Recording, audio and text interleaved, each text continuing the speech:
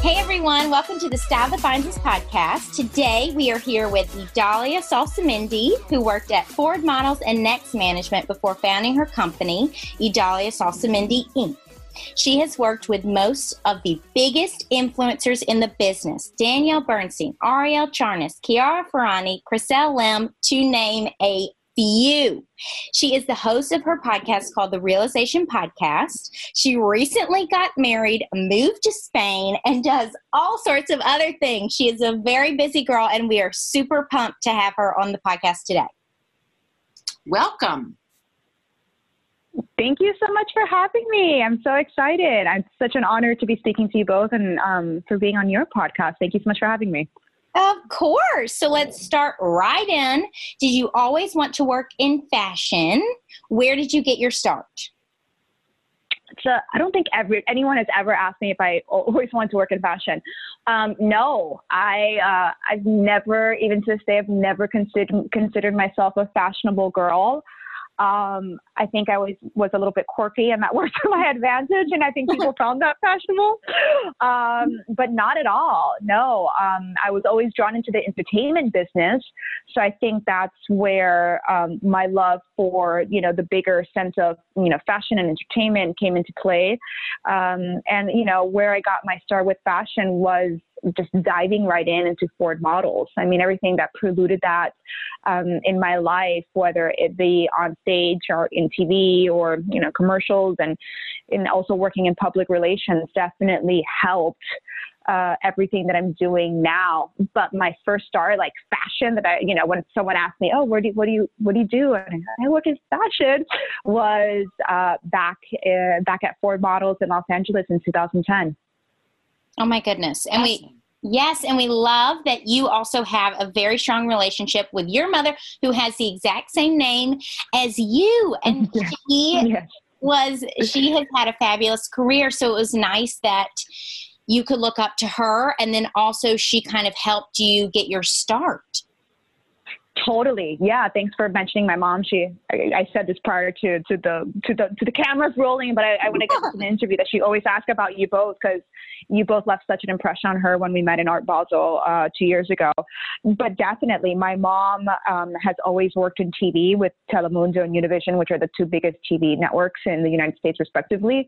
And I remember her picking me up from school, and I would be doing homework on the floor watching the daily news being taped like 10 feet away from me. I was on set. She did PR for most of her life, and I grew up in this industry. I think it's, and having my mom by my side, and Julie, I think you can relate to it as well. It keeps your feet on the ground. It keeps the ego in check when you have a really sound parent to kind of oversee everything, especially at such a young age. Right. Yes. Oh, definitely. Especially when you're young. I always think about stars and everything. None of this started until I was already had graduated college. So it is interesting thinking about that too. So tell us about when you were working at these modeling agencies. What was it like to be representing them? And then maybe also work us through how you really took a stand to say that you feel like the influencers are going to be big, and we also need to be paying attention to them. Yeah. I started Ford in 2010, so figured this was pre-Instagram, or maybe Instagram had just started. We were starting to see the start of bloggers. I still call them bloggers. I don't call them influencers. Just my mouth has been trained through so many years. But what was interesting at Ford was I really got my start in the industry like OG. I'm very OG. I know how to make a book. I knew what photos to put in a model's book to make it look nice, which if you think about it, that's kind of the same thing as Instagram, right? You're arranging photos in a particular order, giving a particular message and saying a particular story. And it was no different, quote unquote, back in the day. I would have to call up photographers and set them up with the models and do quote unquote test shoots. And it was, we would talk to Ralph Lauren and Tommy Hilfiger and get these models in with them. And I remember towards 2012, the president of Ford at the time, Paulette, had flown in from New York, and I requested a meeting. I mean, mind you, I was a junior agent, and I was like, why are you asking for a meeting with the president? I'm like, because I know what's next. And they're like, okay, Idalia. And I told her, I go, we're going to start an influencer, we're going to start a blogger division, and I'm going to run it. And she was like, what? And I realized, like, she just, like, it was like a 747 going through her head, because it was so, number one, it was so new. And I mean, not only was my vision new, but also I was new in the industry. You know, who was this little 20-something-year-old telling us what to do? And it wasn't long after that I landed at Next. And I think that's where everything took off. By the time I got to Next, you know, one of my best friends and one of my mentors, Jennifer Powell, had already an incredible roster, like Lumi Neely and Chiara Ferragni and Danielle Bernstein already at Next. It was very, very small. And I started seeing what that meant to this industry. So the phone calls that were happening at that moment, you know, especially with brands like Guess, was, you know, you want to book a model, and hey, do you also want to book Rumi? You know, and she'll post something on Instagram. And it was a really cool conversation, because we were making it up as we went. And from there, I moved to New York City and ended up running the talent division. And that was, even though it sounds very short, you know, I'm like, yeah, and then this happened, and it was a snowball effect. But while it was happening, it definitely didn't feel that way. I mean, it was a slow process, in the sense of, we really had to introduce brands to these bloggers and show their monetary value in this industry. And, you know, that at the moment, these girls were in their early 20s. I mean, I think Danielle was like 19 at the time, you know, that these girls have not only a say in the fashion industry, but also a place. Like, they're not going anywhere. We're just starting. Right. And I think it was really powerful to have those conversations when people didn't understand it. I mean, I remember I booked Chiara Ferragni in her, I think it was like 12 Cosmopolitan covers, and she did like a 6-page spread in US Cosmo. And it was a whole debate, you know, should she do it? Should she not do it? And, you know, trying to get Cosmo on board and this and that. You know, these are all the behind the scenes. It looks simple, and, you know, she'll post on, you know, like, you see it on the wall, and it looks like it was such a simple process, but it really wasn't. Like, but it was fun. I mean, it still is fun, but it's really cool to look back and be like, yes, you know, I was part of that. That's so cool. Oh, so cool. So incredible. Cool. It really is incredible. So tell us, how did you get the courage from working in corporate to taking the leap and starting your own company? I think the courage came from that I knew that I didn't want to be a manager. You know, it's just as simple as that. I think I had a lot more to give, which meant strategizing, which meant really getting in and having heart-to-hearts with influencers, and also having heart-to-heart with brands. I think there's a stigma, there's a scarlet letter that hangs above your head when you work for an agency, no matter how great the agency may be or however great the agent may be. These influencers and these brands need a sounding board. And I realized that a lot of them didn't have it, or a lot of them didn't know the ABCs of this industry, or didn't understand, like, what if your agent or your manager said something, why were they saying that? You know, agents and managers, I mean, 90% of them, if you have a good one, they're not twiddling their thumbs trying to run the world. They're literally sitting behind a desk 14 hours a day trying to make you millions of dollars. That's a very hard business. And it's also sometimes a very ungrateful business. You know, you pick up a lot of the negativity from both sides. And I knew that I wanted, with my own company, to just bring a lot more heart and a lot more transparency and a lot more honesty into the business, and you know, understand that I don't want to be a shark. I don't want to be a pit bull. Could I be? Sure. Do I have to be? Yeah, sometimes I do. Absolutely. Sometimes you have to stay very firm in your ethics and in your morals, and you have to say no to clients. And sometimes that does have to be in a very firm manner so that they understand, but that doesn't mean you have to be unprofessional, and it doesn't mean you need to be unkind. So once I got that rolling in my head, I honestly just had a heart-to-heart with Faith Cates, the founder of Next, and I sat down in her office in New York, and I told her literally the truth. You know, I'm not out to start my own agency. I'm not going to be your competition. This is what I'm thinking. Like, what do you think? And I really came to her, you know, from woman to woman, and just get her advice. And her response was absolutely. She's like, the door's always open. You know, she's like, the worst that can happen is that you come back to us. Mm-hmm. And I knew that was, once I had her blessing and my colleagues around me that just were genuinely excited for the next step of my journey, you know, I think everybody built up on that courage, and it was really powerful. Like I still get goosebumps talking about it, because I think it was such a, yeah. Yes. Amazing. Yeah. I left in really good terms with them. I mean, next month I'm going to go see them in New York. Yeah. It's really cool. Wonderful. Well, and that's something maybe to talk about for fashion careers, thinking about leaving. When you leave a company, that is probably inevitable. It's going to happen at some point. Maybe talk through that, especially like you left to go to another agency. What if someone left Barney's and went to Bergdorf's? How can you handle that? Because that can be such an uncomfortable situation. It's a total uncomfortable situation, but at the end of the day, I'm a very firm believer that you have to be honest and you have to be just a good person about it. When I left Ford at Next, I mean, I loved working at Ford. It was an incredible company. You know, I loved my colleagues. I remember the pressure that they put on me to stay. And something my gut told me, well, you got to leave. And there wasn't anything that they did, but I remember sitting down with them and saying, I'm leaving, you know, and this doesn't have nothing to do with money. And it's the next chapter. And I never did them wrong. You know, I never did Next wrong. And I think when people leave, number one, I find systematically within 6 months, especially the younger generation, they get tired or they think they need a bigger position and this and that. And it's like, slow down, dude, you know, like put in your years. Like you have to show your personality and you need to show your work ethic before you make any big move. Because if you get to know me as a human being and you know that I'm never going to screw you over, like if it comes down to our relationship or a paycheck, I'm going to choose our relationship. Like keep the paycheck. The universe will pay me back in another time. It's okay.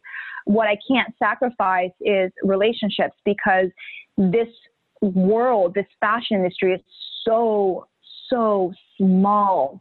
It's so small. And the second that you sell your soul, I mean, that's it. You're done for. And you fall down a really dark rabbit hole where you're going to get jaded. People will jade you and you're going to end up jading yourself and others in the process. And I think that's where it becomes harmful. And I think that's where, I think the younger generation can take note or kind of, keep their eyes open, that when you're ready to leave, do so in a very noble fashion. Keep your head up, but be humble, and above all, be grateful for the opportunity. Don't leave thinking that you're better than the company. Absolutely not. Leave as in you contributed something and now you're going to contribute something elsewhere. Mm-hmm. That's great advice. Super important. Thank you. Okay, so I know that you were one of the first, you got to speak on the first Women's Wear Daily influencer panel. How did that go? Yeah, it was great. It was so much fun.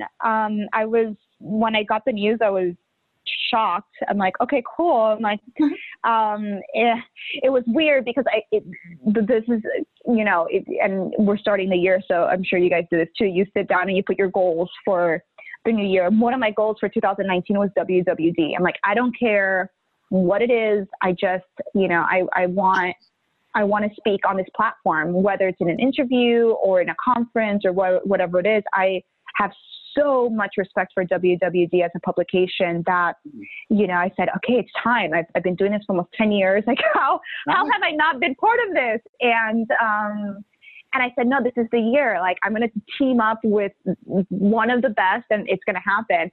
And when I got the news, I think it was like in April, I was like, oh, wow. I'm like, that universe worked quickly. And, and what was so exciting with WWD is like, they are such a cool company. I expected like, I don't know why, like this lofty, like people or whatever. When I got there, like, my God, Sophia Chabot and Quinn Acciani, like just really sweet and hardworking girls that are very, very educated in the industry. putting out information that anyone can read and understand the industry so much better. Whether you're in this industry or not, you get something from reading WWD. So being part of that panel was so cool. I was so honored. That's my gosh. Wonderful. Congratulations. Yes. That is incredible. Thank you. And tell us, this has been interesting for me too, coming from Barney's and now having our own company. Tell us about the differences that you've noticed from working in corporate and then, going to the office every day and seeing people, and then versus now having your own company. Oh my gosh, it's so hard. And especially like now that I'm in Europe more, I'm like in a room by myself. Like it's so, I'm so social. I'm the girl that like, no matter where I worked, I would, it would be like 4:45 and I would like tell like everywhere I worked, it'd be like, okay, so happy hour today. And then like on Tuesday, okay, so happy hour today, and Wednesday, so happy hour today. I've always been very regimented. I work very well with a schedule. So that didn't change. I still, for example, I still wake up at the same time when I'm in Europe, even though there's USA time frame. I still work the same amount of hours. Nothing changed in that point. I think for me, the biggest difference was the social aspect of an office, because I really do believe in camaraderie, and I've had just the incredible chance or luck really to work with people that I love and that I respect in every area of my career. So letting that go was difficult, but the juice is worth the squeeze per se. Right. Yeah. And you have a ton that you are working on, which is so exciting. So I'm wondering, how do you manage it all, especially with the time zone difference? I definitely experience this when I'm trying to schedule calls with people in Australia and India. I mean, time zones are fascinating. And also, like, how do you structure your day so that you kind of mimic maybe the office situation? Yeah, great question. I'm a little OCD when it comes to management and calendaring everything. I take about 4 or 5 calls a day. So figure if New York wakes up at 2 p.m. my time, which is 8 a.m. EST, most clients in New York will take a call at 8 a.m., right? So I'll take, first of all, my Eastern Standard, and then I'll take my Pacific, or whatever, Pacific Coast or time people. So I literally work by time zone. If I have European clients, they'll probably get the 10 a.m. call. So it's really plotting out the days like that. And when I first moved to Europe, I was working until literally midnight and 1 a.m. And the anxiety, because I have clinical anxiety, was just not conducive to my work and not conducive to my life. So I started cutting that down, and now I stopped working at 7. Okay. And something that's taught me is that even though it's 10 a.m. LA time and 1 p.m. New York time, is that there has to be a healthy boundary when it comes to working relationships. Number one. Number two is obviously having that radical transparency with clients. I'm in Europe, so for example, I'm working on a huge job right now, and the client asked if I can take a last minute call today. And I'm literally back to back with calls until 8:30 p.m. And I said no. And she was shocked. She's like, Idalia. And I'm like, I can't. Like, I have to stick to something that is healthy for my mental health. If not, I'm going to be fried. And if you don't respect that, then maybe we shouldn't be working together. Because at the end of the day, we're in the fashion industry. I mean, if we do our jobs correctly, we're not curing cancer. And the second that we let our egos take control, I think that's where it becomes dangerous, both with mental health and also, with the ego just running the show. So I think my luck or my situation is a little different, that I'm a little bit more seasoned per se in the industry. So I think when a client hears that Idalia says no, it's probably for a reason. But anyone starting off, I don't know. It's hard, man.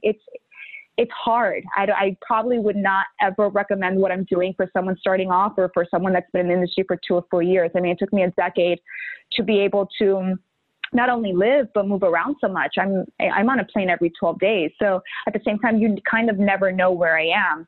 And, you know, I've worked up my resume and I've worked up my business to allow that. It was a methodical way of working within the past couple of years to get to this point.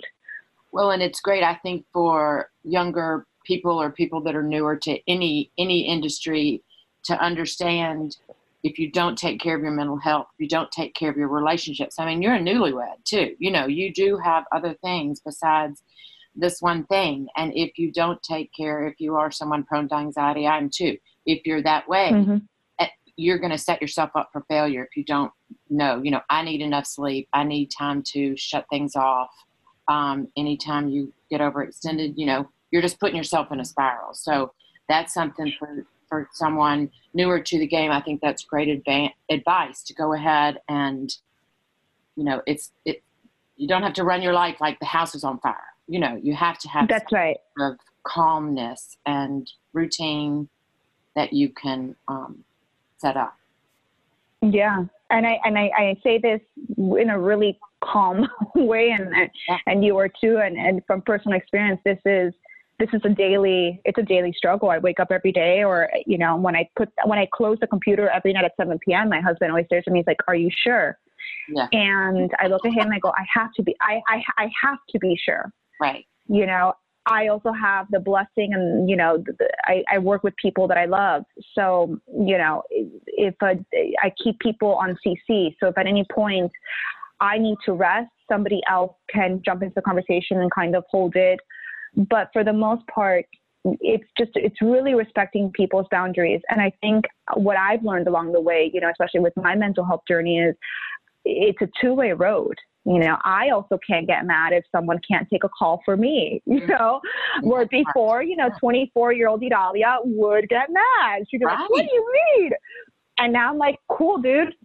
Awesome. Like, you let me know when you're ready to chill and talk, and I'm here." You know, it's a two-way road. Because we're very quick to ask things of ourselves and very quick to point the finger, especially I am. Yes. And if anything has taught me, is just like, okay, those fingers need to be pointing at you, and, you know, treat others as you want to be treated. Very, very good advice. Yes. And then what about productivity tips, especially like if you have a set work day, 10 a.m. to 7 p.m., you may or may not work on weekends. For me, when I open email or open Instagram to do one thing, then I get distracted and can't even remember what I was supposed to do. And I want smarter, not harder. So we always love to hear entrepreneurs' productivity tips. Great question again. My rule of thumb is, again, going back to my OCD, I calendar everything, Delia. I calendar everything. I calendar when I'm going to post on Instagram. I calendar when I'm going to have my consulting calls. I calendar when literally I'm going to put the expenses of the month into my spreadsheet to send to my accountant. I calendar when I'm going to record an intro or outro of a podcast. I calendar when it's email time. You know, I calendar when Chriselle is going to get her niche, or when Alexandra Pereira is going to get her niche. And I don't sway from that. So if I do get caught up with Instagram, I always have the calendar in front of me, and that's where it takes me throughout the entire day. And going backwards is, well, I have to set up, okay, well, what are my daily responsibilities? Well, recording this podcast with both you wonderful ladies, that's a daily goal, right? That's not a 10-year goal. So I plan out my daily goals, and I plan out my yearly goals, and I plan out my 5-year goals. So maybe I'll give you a perfect example. My Q1 goals is, I'm now working on New York Fashion Week. Well, I need to know that I need to send out 5 emails. So along with my daily goal of being on your podcast, I need to send out these asks for these clients and for myself. And maybe Q1 goals, I want to be in 2 interviews. Okay, well, I'm going to send out 10 pitches. And then from there, I'll send out 1 pitch on Monday, 2 pitches on Tuesday, and I'll put that in my calendar. You know, I always try to balance the the daily goals as well as the long-term goals. Because if we get too caught up in just trying to stay above water, like our head above water, we're missing on the bigger picture of our company. And that was one of my biggest red flags when I started my company. I was just trying to get through the day. And then a year passed and I'm like, whoa, I did nothing proactive. So, and then the second year I'm like, no, I'm going to do a podcast. And then I scheduled Tuesday, 10 a.m. I'm going to speak to this person, and that person led me to this person. And I got my sound engineer, and then I did this, and that for me was a huge game changer in productivity when we're thinking bigger picture. So do you sit down like Sunday afternoon and kind of set this all up for the week? Or I set it up as it goes. So for example, right now I want to do a new business kit, right?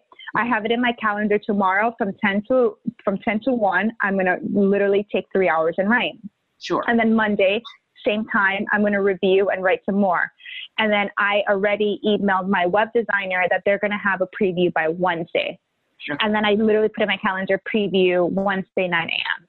So I keep myself accountable, and I also always email someone to keep me accountable as well, whether they know it or not. Like my web designer probably has no idea that this conversation is going on, but just emailing someone saying, "Hey, expect an email on Wednesday. Like email me if you don't get it." Right. You know, it takes the pressure off me a little, but it also puts the pressure on that I have to deliver, and that works personally. That works very well for me. Okay, that's great. That is great. Social media is a hot mess. What the heck is going on, and what do you see as the future? You're so funny. I'm gonna deter a little here. I don't think it's a hot mess. I think our brains have become a hot mess, trying to detangle, for lack of better verbs, detangle our perception of it. I think it's actually it's very powerful. It's moving the needle in the industry, and not just ours, but every industry, or mostly every industry.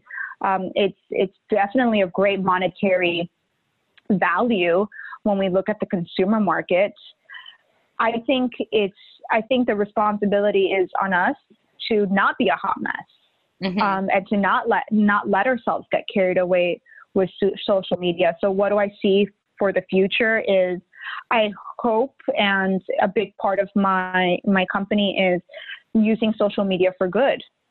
It's not about, I say this quote every single time, but it's for a reason. It's not about just posting your newest Prada bag, even though great, if you're going to do it, awesome. I mean, I personally do it, so I can't be a hypocrite, but you cannot just be about the material things. And I think that's where we think or at least that's where I take the quote unquote hot mess situation.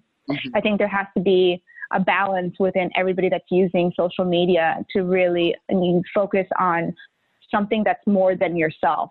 Because if we're just going to be using social media, to post about our lip injections and our new butts and our new Balenciaga shoes, yes. that's like YOLO, do you. By no means am I hating.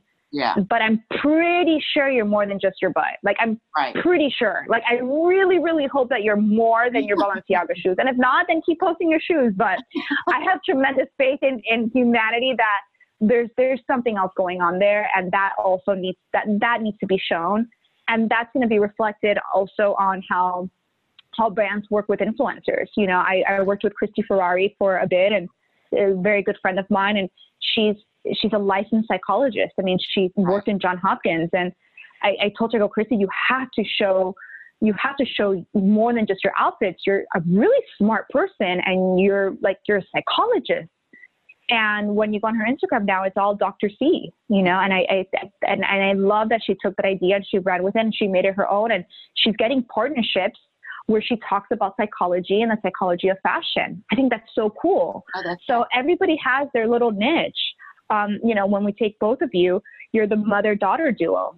Yes, you guys love fashion. Yes, you're very worldly. You're very well-traveled. But what's the niche? Well, there's an authentic love between two women, mother and daughter, and you're showing the world how beautiful and how conducive a mother-daughter relationship can be, even in the fashion industry. I mean, that's really cool. So it's finding that inner voice and using it as brightly and as powerfully as we can, and, to deconstruct that hot mess syndrome. Right. Right. And I think young influencers are always saying, well, I'll never be able to catch up. I'll never be able to have those numbers. And do you think the huge numbers are as important as they were in the past, or what would you tell people like that? Numbers are always going to sell. I mean, it is what it is. However, that's not going to get your foot in the door. Mm-hmm. It's just not. I know girls that have over 700,000 followers that cannot get invited into a New York Fashion Week show. Mm-hmm. And meanwhile, I'm like 20 something and I'm sitting front row, and I've been sitting front row since 10K. Why? Well, because I've worked my ass off. Right. Why? Because I've taken those meetings. Why? Because when it's that person's birthday or the designer's birthday or the publicist, I genuinely call them to say happy birthday. And it's not me asking of anything. It's just me understanding that this, and especially like this is an industry ran by women. Like, we got to support one another and not just be on the lookout to feed our personal self-interest. So even though numbers are, if anybody says numbers are not important, I would call them a liar. But is it a necessity? Is it the vein of your existence? No, your relationships are. The same way, if we want to put a parallel analysis to it, is to money. You can be a millionaire, you could have 1 million followers, but if you don't have relationships in your life that are valuable to you, then are you a happy person? I don't know, maybe not. Interesting. Same thing with Instagram. You can have 1 million followers, but if you don't have those genuine relationships with the publicists and the brand reps and the designers and the editors and everybody that runs the shows and the managers and the agents, are you successful in the industry? Probably not. Mm-hmm. Probably not. Yeah. And then in today's ever-changing landscape, what do you think is a good approach to digital marketing? Listening to your audience. I mean, that is just like hands down, didn't even need to bat an eyelash. The best approach to digital marketing, we're living in a world where the consumer is driving sales, the consumer is driving content. Definitely, keep the authenticity within yourself. But when we're talking about marketing, and then I'm talking more of the brand side, or, influencers that are selling product, listen. Mm-hmm. Don't assume, listen. Your audience will always tell you what they want, in the sense of how they purchase. When we look at consumer behavior, purchase behavior in the marketing world, it's pretty obvious. If you're getting 1 million swipe ups, but only, 5 clicks when you do a link in your bio, your digital marketing, you're going to head towards more your swipe ups. If your blog is working better than your Instagram stories, then head more towards your blog. Mm-hmm. It's really looking at those metrics, and it's science. Just to keep your ears and eyes open, and also ask your audience, whether you're a brand or whether you are an influencer, ask what they want. I think Danielle Bernstein is a phenomenal example of that when it comes to not only her personal We Were What, but also her clothing line. She's constantly asking, do you like this color, this color? Do you want this? And guess what? When the product goes live, it sells out. And it really does sell out with a good number of SKUs, because guess what? Her audience was part of the journey. They kind of, quote unquote, co-designed it. And I think that she's really got that. She's got that on lock. And if everybody could take a note from her book with that, I think, I think it would be really cool to see what would happen with everyone. I remember when you were interviewing her for the podcast, and she said she had been getting messages like, I want the old Danielle, or something like that. So then she, kind of came back and rerouted some things and tried to not, go away from who people wanted her to be. Yeah, I mean, if you know Danielle, she's a very strong personality. She's just a powerhouse in and of herself. She's very clear on who she is and what she wants. Mm-hmm. I think the ego steps back when she knows that her business can't thrive, or will not thrive as successfully if she doesn't listen. Sure. And that's where the ego does check out, and she's just, okay, well, what do you want? And what do you want? And what do you want? And what do you want? Awesome. Okay. So, and she works that without selling herself out. I mean, she's still Danielle, and she's people that know her know she's very Danielle. And I say that in the most positive way. but I love that she could take that and also be like, okay, but what does that mean for my evolution, and what does that mean for my audience? Yeah. It's really cool. It's really cool. Yes, I think so too. And then they're loyal in return. Yeah, exactly. Such a loyal following. Oh my God, that girl sells. She's a seller. So tell us about the news sources that you read. What are your go-tos? Definitely. I mean, when it comes to fashion, WWD, Daily Front Row. I read a lot of Vogue. I try to, no matter where I am in the world, I try to pick up a magazine and just see what's going on. If it's in French, it will take me a month to read it, but I'll read it in Spanish. I buy it here in Spain and I read it in Spanish, English the same way. I read a lot of Forbes. I read a lot of Harvard business journals. This is more online. You know, when it comes to politics, I read CNN, I read Fox, I read CBS. I try to read as many different opinions as possible in order to understand where everybody is coming from when it comes to bigger world issues, and not just be stuck in one particular party or one particular point of view. So even though I may not particularly agree with a news source, I want to understand why they're writing that, because if they're writing that, then they think that what's going on is positive. Well, why is it positive? And you know, and it keeps my mind very open with conversations, and it keeps the mind open that you can't judge a book by its cover. You know, both in the political field and in the fashion world as well. Mm-hmm. Those are great. And I think all three of us are aware of and are living out our purpose in life. And for those people who maybe haven't figured out what their purpose is, how do you think they could go about that? I don't think I have my purpose figured out. I mean, I know my purpose is I want to help people, but I don't know what that means. I just happen to land in fashion. And then I remember telling my mom, like, well, how do I help people in fashion? Like, this is the most egocentric. And then I'm like, well, wait a minute. Fashion is a lot of women.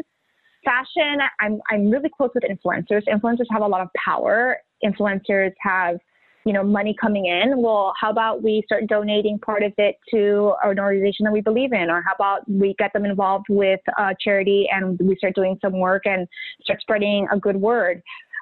Purpose comes and evolves constantly. And I hope my purpose keeps evolving and keeps growing, because that means that I'm growing as a human being as well. I think innately we all know what our purpose is. Whether or not we can define it is a different story, or whether or not we can fine tune it is something else. I read an article the other day and I forgot what it was, but it basically said you don't have to work your purpose. Mm-hmm. And I think that was so interesting, because I'm somebody that I always had to work for my purpose. But I also find that it's okay if you don't.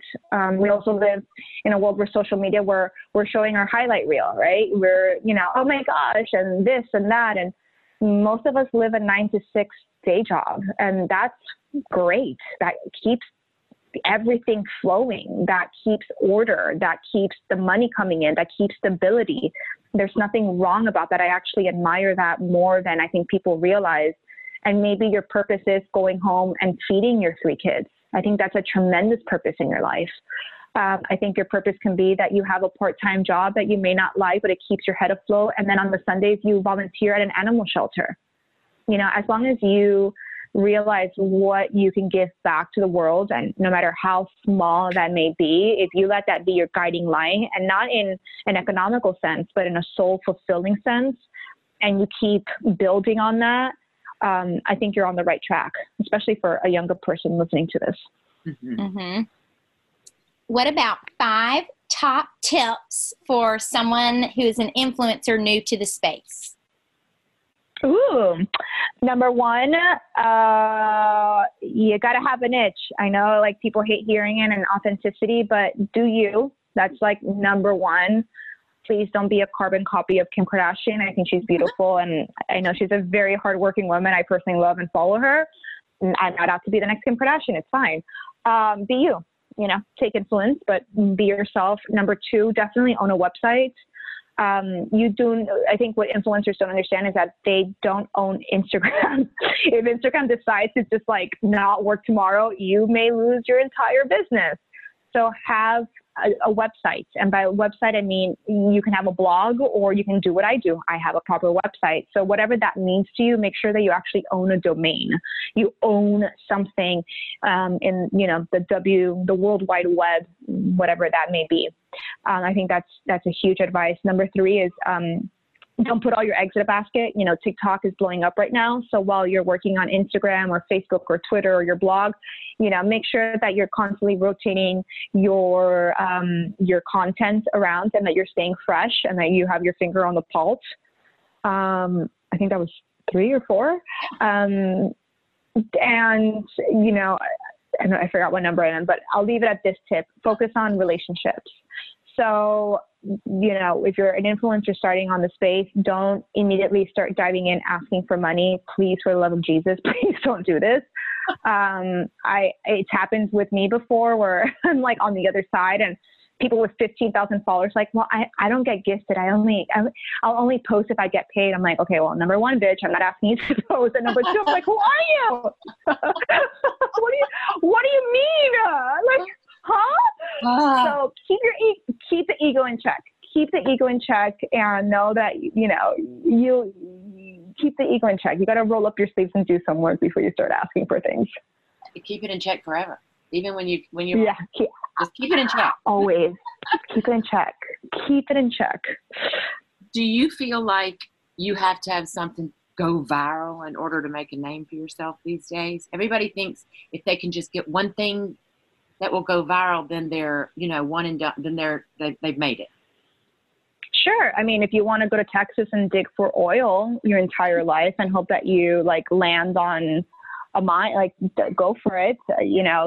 Sure, you may spend 30 years of your life not getting anything, or tomorrow you could be a gazillionaire. Mm-hmm. It's the same analysis. So no, I don't think going viral. I think that's a product of what we're seeing in a very in a society that's we're driven by immediate satisfaction, immediate gratification. I think that's where the slippery slope lies.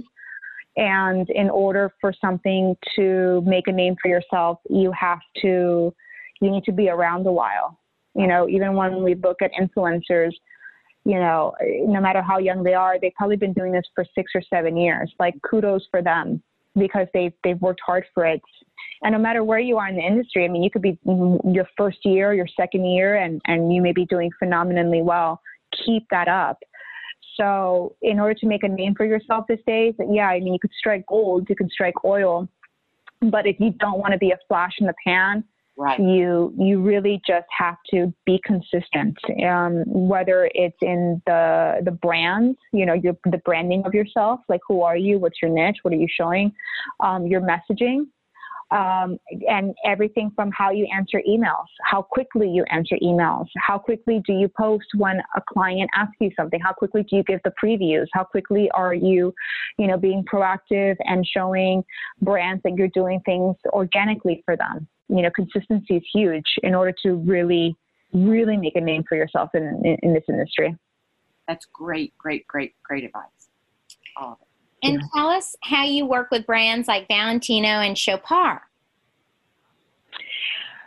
Both of them are phenomenal companies I've had the honor and pleasure of working with. Chopard, I've been with them for, I think, 2 years now, running their U.S. strategy with everything social media. So I've set up their influencer campaigns, and that's been really fun because I love the internal Chopard team and I love the influencers that we work with. So it's just fun. There's nothing short than fun than working with Alejandra and Becky. And it's cool. I get my friends get to meet my other friends and then my friends work together or I have an idea and seeing it come to life is really cool. Or me having an idea and producing a campaign and seeing how, for example, Chriselle Lim or, Lainey Hedaya can take my vision of what should be shot and just elevated to a level I never thought it could be. And presenting that to Chapart is really cool.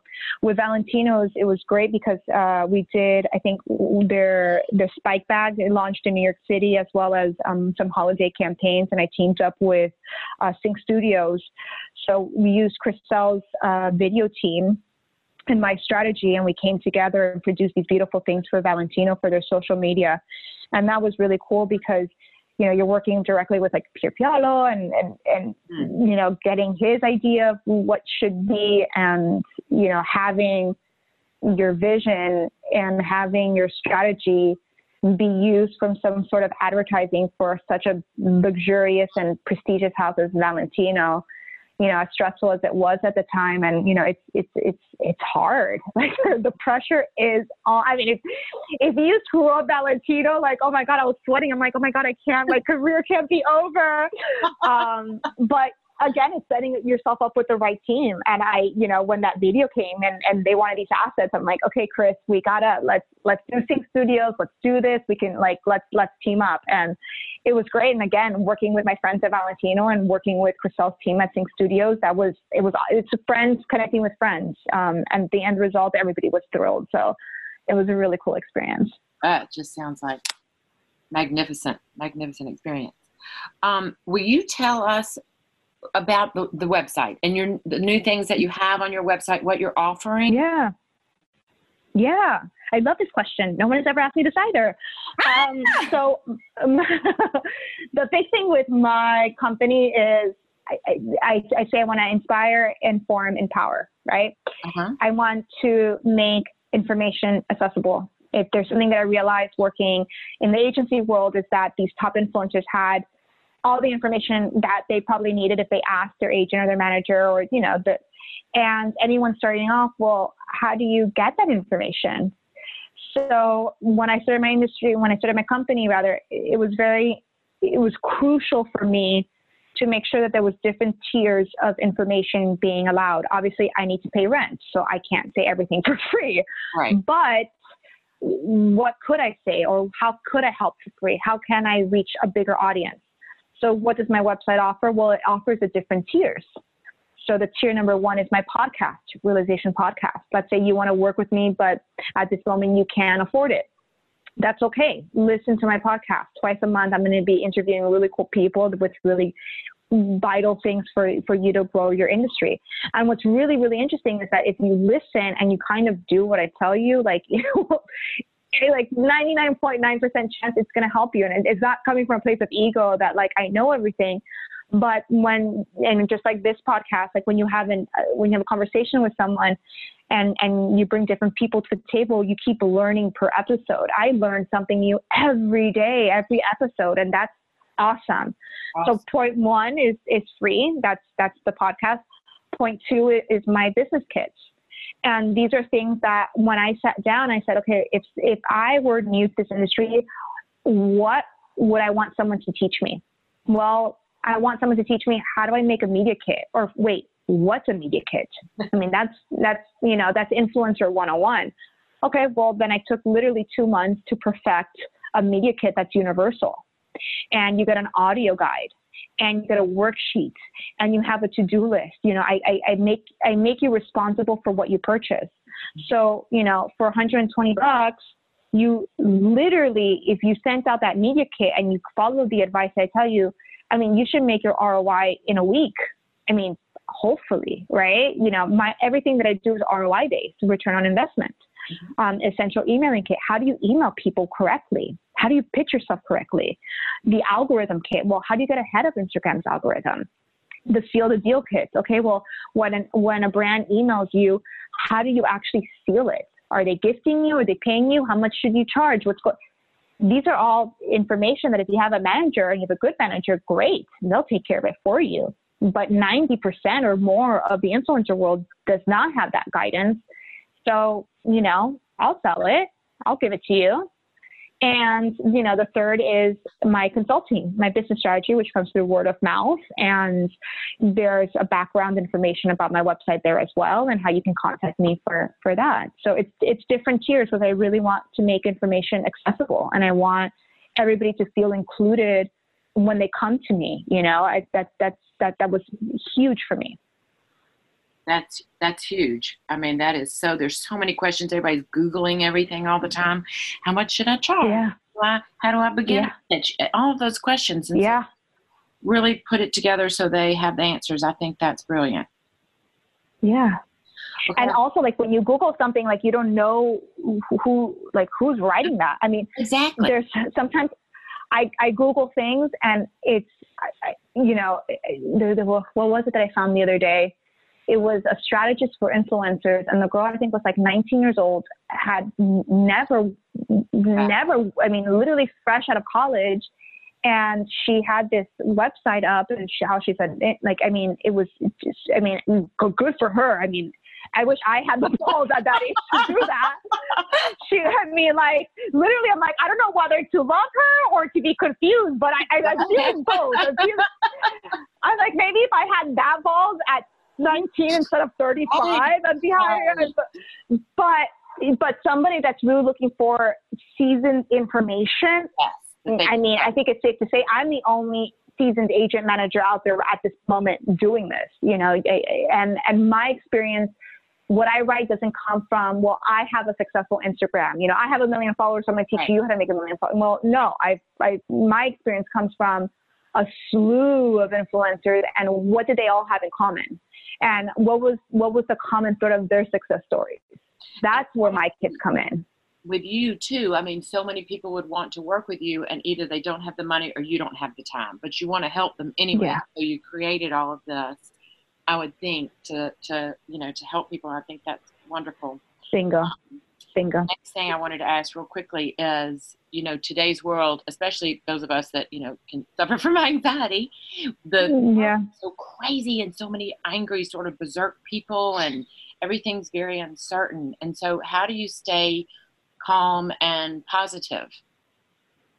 Well, first of all, thank you for thinking I stay calm and positive. My husband will get a laugh out of that one. Yeah. No, I've gotten a lot more calm. I think age has made me a lot more calm. Mm-hmm. What keeps me positive is my family. I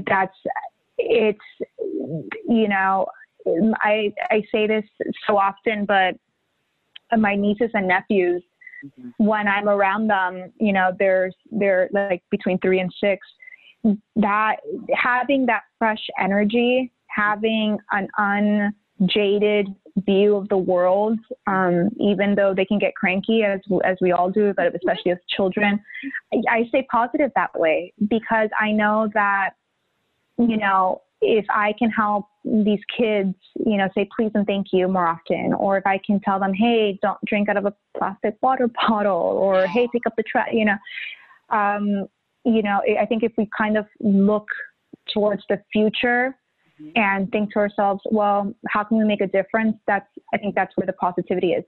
And also listening to positive news. I think a lot of the times the news unfortunately has a systematic approach of constantly sharing bad news, but how many people are planting trees?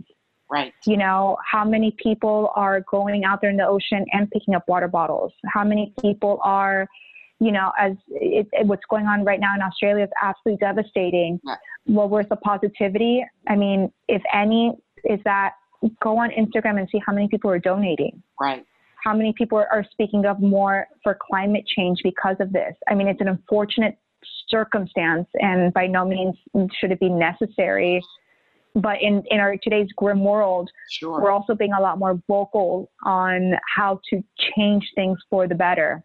Mm-hmm. And not taking a back seat, I think, is very important into staying positive. Is okay, well, besides donating, what else could I do? Well, when I go to the beach, I'm going to promise, and this is my personal vow, that I'm going to pick up at least 10 pieces of trash. And people can laugh at that. And I've been ridiculed, like, okay, Idalia, you're going to change. And go, no, but shit, if I at least get this word out, maybe next time you go to the beach, you pick up 10 pieces. And when you go, you pick up 10 pieces. Imagine if everybody, every time they went out, they picked up 10 pieces of plastic from the street or from the beach.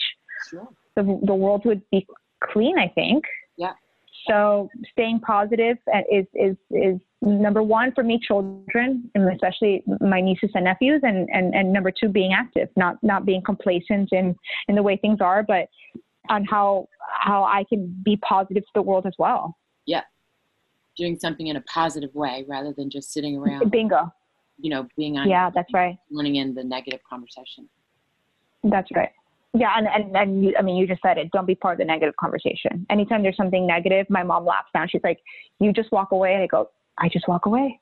I used to feed the negativity and now I don't. It's okay. Like I may look a little strange, but if there's a negative conversation, I just smile and kind of like disappear into the bushes like Homer Simpson, like that meme. I'm like, and I'm out. I know sometimes someone on the other end of the line, they'll be like, are you still there? Yes, I am. Yeah. I'm not participating in this conversation, but I'm here. That's right. That's exactly right. And where can everyone find you? All around the world. My name is confusing, but if you remember it, that's your key to everything, because it's my Instagram, it's my website, it's my email. On Instagram, it's my name, Idalia Salsamendi. My website, idaliasalsamendi.com, IDALIA SALSAMENDI. And yeah, I try to make it as easy as possible for people to find me. Yes, that's so important these days, I think. And especially maybe if your name isn't super unique, find some way that you can be searchable. That's something that I've really focused on too. And I think that's important for people to know. Totally. I mean, there has to be, but even if your name is common, that also can work to your advantage, because for someone to remember Idalia Salsamendi and maybe spelling that may be a little difficult, but if your name is, Jane Smith, well, if my name was Jane Smith, I would be milking that Jane Smith. I'll be like, JaneSmithRocks.com. So there's, it's looking at the bright side of both things, but definitely, Delia, you have to have that, that searchable quality about you. Well, I think with Delia and with Idalia, but your name is just so much fun to say. Yeah. Idalia Salsamendi. It's so much fun to say. It sticks in people's minds. It's hard. It's I've been called everything in my life. So now people are starting to get it, but yeah, I have to name check people quite often, and then I feel bad. I was just at the last Create and Cultivate conference. They totally butchered my name, and then I got on the mic. I'm like, Idalia Salsamendi. Yeah, but it's always interesting because every time someone grabs the mic or there's an intro, I see their palms shaking, their hands shaking, sweat coming down. They're like, am I gonna get this right? It's but I'm used to it now. It's become a name. Or when I go to Starbucks, I'm like, oh, I wonder what they're gonna call me today. Yeah. Goodness. You know how that is, don't you? Yes. Well, you got it too. Yes. Oh my gosh. Thank you so much for being on our podcast. This was wonderful, and you provided such great information.